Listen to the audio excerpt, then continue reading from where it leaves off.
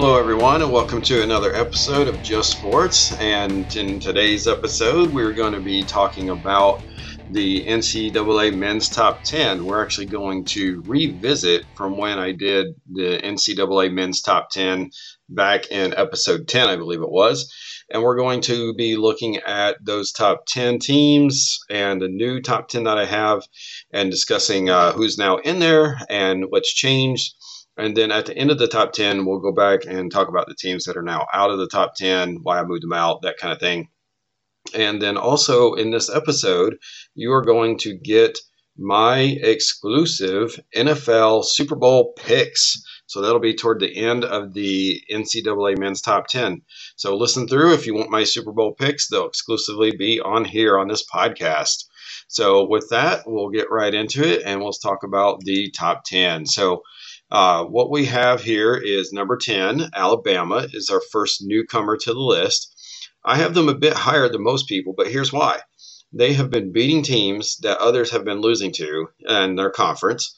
They beat number 8 ranked Auburn, and yes, I know they struggled to beat other ranked teams, but I also like that they have 6 seniors, 5 who play regular minutes. They also have 6 freshmen, 2 of which get regular minutes. And they go 9 deep with players who play 10 minutes or more a game. And that's one of the things that I find kind of important is that, you have experience on your roster and you have youthful energy as well. And when you can kind of combine those two things, it makes for a pretty strong team in the sense of having energy, but also having experience. And Alabama seems to be doing well with that, and they're growing and beating teams. So they kind of come up in a list here. They also have 4 scorers who can score 10 points per game or more. And they have another guy that's like, I think, 8 points per game. So, that's really key when you're talking about if you lose somebody or somebody gets hurt, then you can kind of have some slack, some other people to pick up that part of your game. So Alabama's looking pretty good. And they'll be our newcomer to the top 10 here. And we'll probably have some others. So number 10, Alabama. Number 9 is Iowa State, and they're another new entry to the top 10. I'm not totally convinced on Iowa State yet. However, they have won 5 out of the last 8 games. And 3 of those wins came against ranked teams, including Kansas and Houston. And 3 of their losses came against ranked teams, Oklahoma, BYU, and Baylor. So one thing that's for sure is I feel like they've been not only good, but been playing a lot of tough teams. Now, you could kind of argue like that might hurt them at come tournament time, but that's a little bit of discussion from different discussion of what we're trying to do here. But that may be something that could hurt them in the long run is that they've played too many hard teams and beaten themselves up. But what I do like about it is it shows grit, it shows toughness, it shows no fear. They are going to be well prepared or should be against teams that, will have a good draw in a tournament that might have a little more of a regional kind of home crowd, if you will. So, and they could even move up into like where they might be in the Midwest where they might have a little more of a home crowd. So I think either way, they're going to be really good to handle in the neutral sites that they play at, or supposedly neutral sites they play at, because they've already been playing a lot of these teams. And when they won against some of those ranked teams, 2 of those were Kansas and Houston. Houston with a really good D and Kansas with really good athleticism all across the board. So it seems like they can sort of handle whatever sort of team is thrown at them. They do tend to be a little bit scatterbrained at times. Some of their losses, kind of like, why did that happen?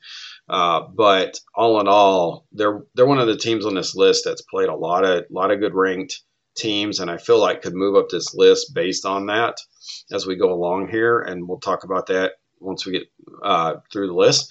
But Iowa State, newcomer to the list, and we'll see where they go from here. Marquette, number 8. I don't really trust this team, and part of this has to do with the conference they're in, and we'll get on that a little bit more as we go through. But they've been fairly solid, and they're on a 6-game winning streak. So there is that. They beat Creighton and St. John, who are pretty much the other 2 good teams other than UConn in their conference. But other than that, I'm just not sure about the strength of this conference. We'll know more once they actually play the currently top-ranked team in the country, which is UConn. They have yet to play them. And if they win that, I'll have much more trust in them. But this is one of these conferences where I feel like there's probably like 4 good teams including Marquette and UConn. There's not really a lot of depth, I think, to this conference. However, a lot of people outside of me do see that for whatever reasons. So I do take that into account as well when I'm making these rankings, is what others see as well. So Marquette, number 8, like I said, they've been on a 6-game winning streak, so they kind of jumped in here. They could potentially go up in the rankings if they were able to handle UConn, but I don't know how much more. They're not playing a whole lot of other ranked teams other than if anybody gets ranked in their conference. So we'll see where that goes. Number 7, Duke. Now, they have only lost 2 games out of their last 13.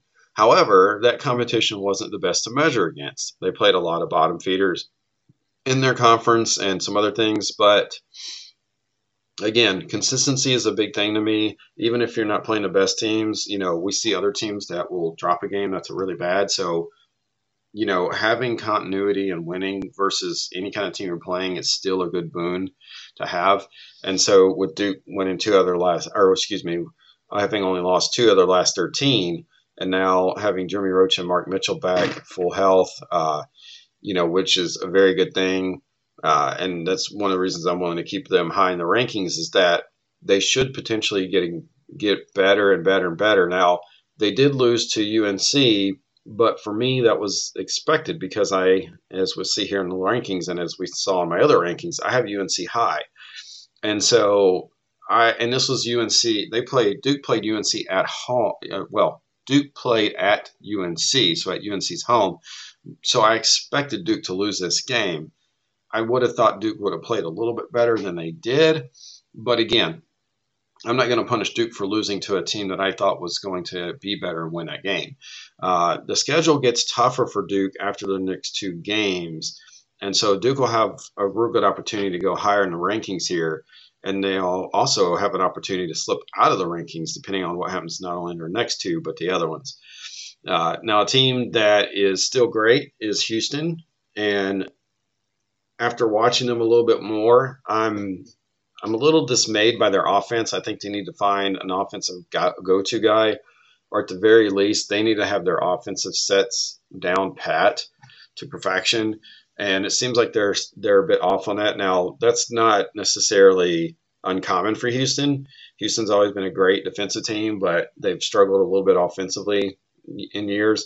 So that's something that Kelvin Sampson needs to get a hold of there, and they need to be able to dominate teams offensively, or at least be able to have a good identity offensively, and not just against mediocre teams, but against the big, tough teams like Kansas, who beat them and showed everyone how to beat them. The problem with all the other teams playing Houston is that you're not Kansas, and you don't have this kind of roster that Kansas does. And we'll get to Kansas here in a little bit, but Kansas, for elite teams that are going to play Houston, Kansas gave a blueprint on how to do that. Number 5, I have Tennessee, and Tennessee has only lost 2 games out of the last 14. That's huge. That's big. I mean, only 2. The problem is one of those losses came to Mississippi State, which is a bad loss. They should not have lost that game. It was a horrible loss for Tennessee. They got to do a lot better than that. And having a tape out there like that, where a team who doesn't have a ton of talent in Mississippi State beat you, sort of puts something on film of what other teams can do to you that aren't as talented. So that's bad news for Tennessee, is now that tape is out there. But they did beat South Carolina, but they should have played better against them. But overall, it was a good team, good win, or whatever. Tennessee has improved its 3-point percentage to 34%. I think last they were around barely at 33%. So if they can keep bringing that up, that's going to be a really big difference maker for them. And they got to be able to keep doing that and keep improving their team and just have consistency. And I think sometimes with Tennessee, it's getting down on themselves, and they can't afford to do that. But overall, they're playing very well. They're making it tough for teams to beat them inside or out. Number 4, I have Kansas. And Kansas is, I don't know. Kansas, I'm losing a bit of faith of. They seem sort of Jekyll Hyde, and they have played some tough games lately, however. But if they want to be the ones winning the championship, they got to find a way to keep their composure in close games and close out. We saw this with Kansas State recently. Just Kansas State had their number, and they just couldn't close them down. They couldn't get ahead of them, close them down. And some reason they don't seem to get tough when a team finds a way to have their number. So that's, and I don't get it. Bill Self, has 2 championships, and there's times where you're just looking at Bill Self and his Kansas team and going, what is the problem? You have all the talent. You had stretches in a year where you were dominating, and then you just fall apart. So there's something about the mental awareness, mental mentality, I think, with Kansas and their players. And I don't know if it's that sometimes maybe they feel like they're on top of the world and they just sort of lose it. And I'm talking about like in games, this happens, let alone stretches of their season. But they've got to somehow fortify against that. And I think if they can, and they go on to win some other ranked opponents that are coming up, that this could be a team that could easily jump up into the 3 or the number 2 or 1 position for me. It just depends on what I see with them and their mental mentality of all this. But they've got to find a way to get that composure, get ahead of teams, and or not let teams come back and be able to close these games out. UNC is our number 3 ranked team, and they could have easily been number 2, but we'll get to why they're not here in a second. But they have won 11 of their last 13 games, and the only problem was they had a bad loss in that time, which came against a not so good Georgia Tech team, and that was a bad loss. Their win against Duke had them looking dominant again, which is great, but they got up on themselves or got too big on themselves or whatever they did, and then they dropped the game to Clemson. Now, I will say this. I will give Clemson all the credit in the world, and we're not going to go on too much about Clemson here, but I will say that if you'd watched that game, Clemson played very well. They were up to the task. They were ready to take them, and I don't know if it was, again, UNC went out and partied and got all happy or whatever, but they just weren't bringing their A game against Clemson. And they should have beat Clemson. Now, don't get me wrong. Clemson's not a bad team at all. They're one of the better ones that are non-ranked, and they'll probably be in the tournament. But it was just one of those games where when you're watching it, it's like all the little things that UNC didn't do. It's like they took it for granted having beat Duke. They were like, oh, okay, we can do this, and they did. There was box outs that weren't made. There was just some acrobatic, off-balance shots that they really didn't need to have or do that didn't go in. There was just lack of defensive awareness, mental awareness when it comes to where players are and how they're setting the play up. It's just a lot of little stuff that just gave Clemson the extra edge to beat them. And for as, I don't want to say bad, but for as off-kilter as UNC was in that game, they could have won that game. So I still think UNC is one of the better teams. It's one of the reasons they're still in the top 3. But after that Clemson loss, I could not put them at number 2. To me, it was a team they should have beat. They could have beat. Despite that team playing well, UNC still had the talent and just didn't get it done. And you've got to be able to start getting it done going into March. And so our number two team, Purdue, they could easily be number 1 on this list. But after I watched a game where Edey was just what, and don't get me wrong, the numbers he was still dominant, but he just wasn't as efficient as he should have been, and he was a little bit off. And it made me kind of wonder what their B plan is, because it seemed like the guards are trying to pick up stuff, but then Edey was off, and then they're trying to run stuff through Edey, but he wasn't getting it done, and yet their talent still kept them afloat. But it could have been worse. It could have backfired on them, and they could have really lost that game. And so I kept kind of wondering, I'm like, it seems like Matt Painter is relying too much on the stars to execute, and doesn't maybe, help the team out with trying to find a way to get a player involved that is seeing it better or however, he just doesn't at times adjust well in the moment. I think he's done a little bit better, but he's got to do, better than that. And I think the Purdue players, as long as they understand they got to pick up their game when Edey is off, I think they'll be okay. And Painter, one thing for the future here, and we can talk about this another time, but I think Matt Painter has to take that next step in his coaching. I think Purdue has to start being this kind of team in the Duke, in the Kansas, in UNC molds, UConn molds where it's not just the first two rounds. It's, Elite Eight, Final Four, championship. Like Painter has to keep Purdue in those conversations year after year after year. Not just conversations, but actually getting there and getting that done. Like, it has to happen. I don't want to say Painter should be let go from Purdue, but I mean, what if Purdue goes out in the second round this tournament? I mean, what,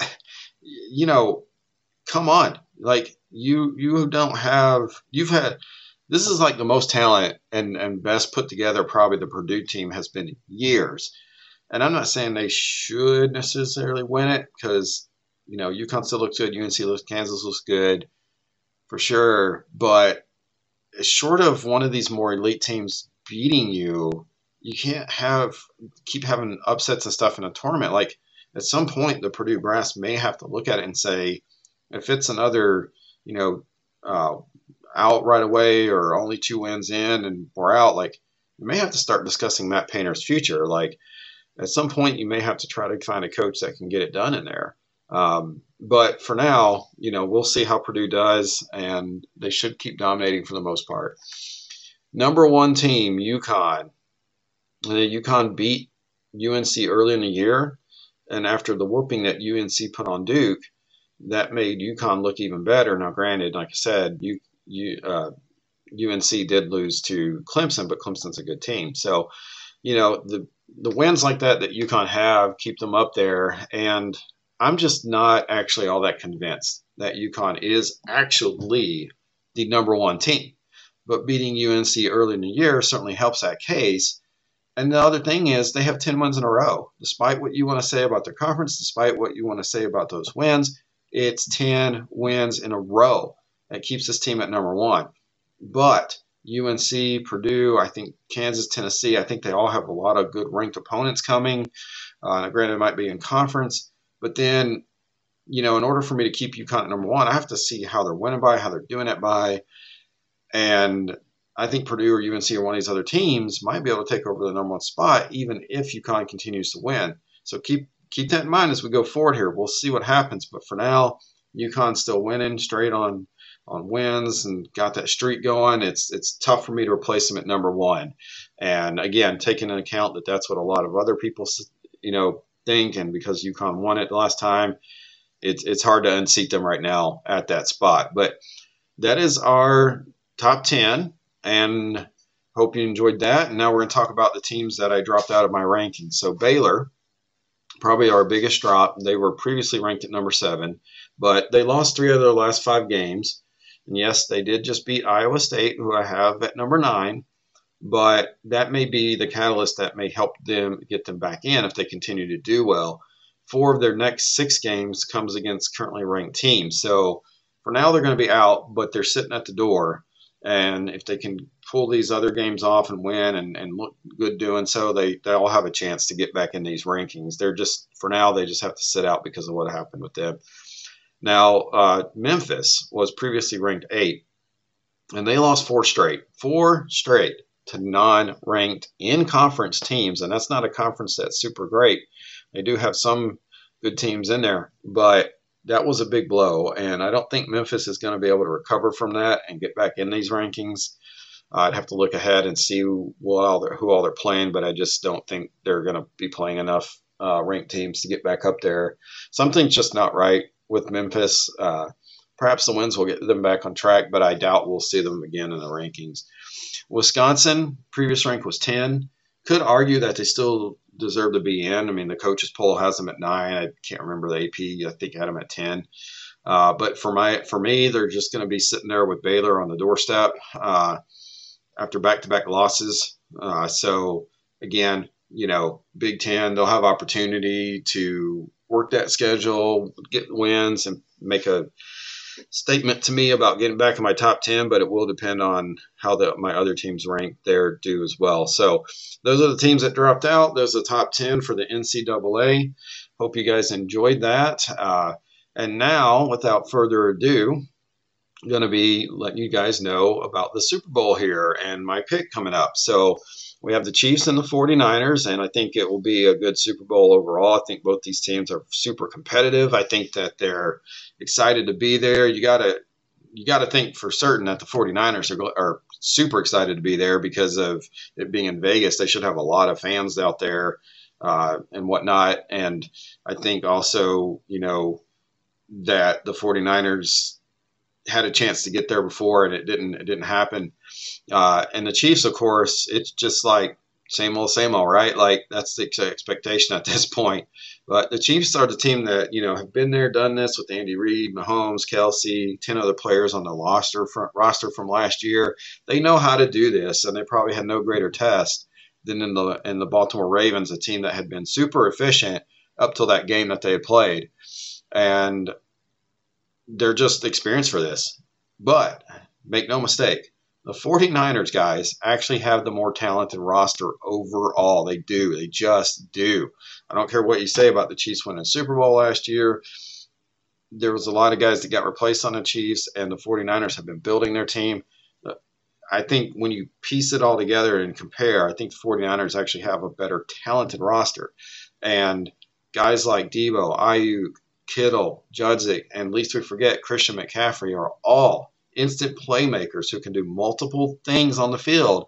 And Kyle Shanahan is no joke. He's probably one of the few coaches in the NFL that could literally match up call for call, offensively speaking, against Andy Reid. And so there's that. And that's got to be a big concern if you're the Chiefs in this Super Bowl, is that the 49ers can come back and offensively do what you do, if not better. The 49ers have also shown composure on defense at key times. Even when they've given up yards and scores, they seem to find a way to make a defensive play when they absolutely need to.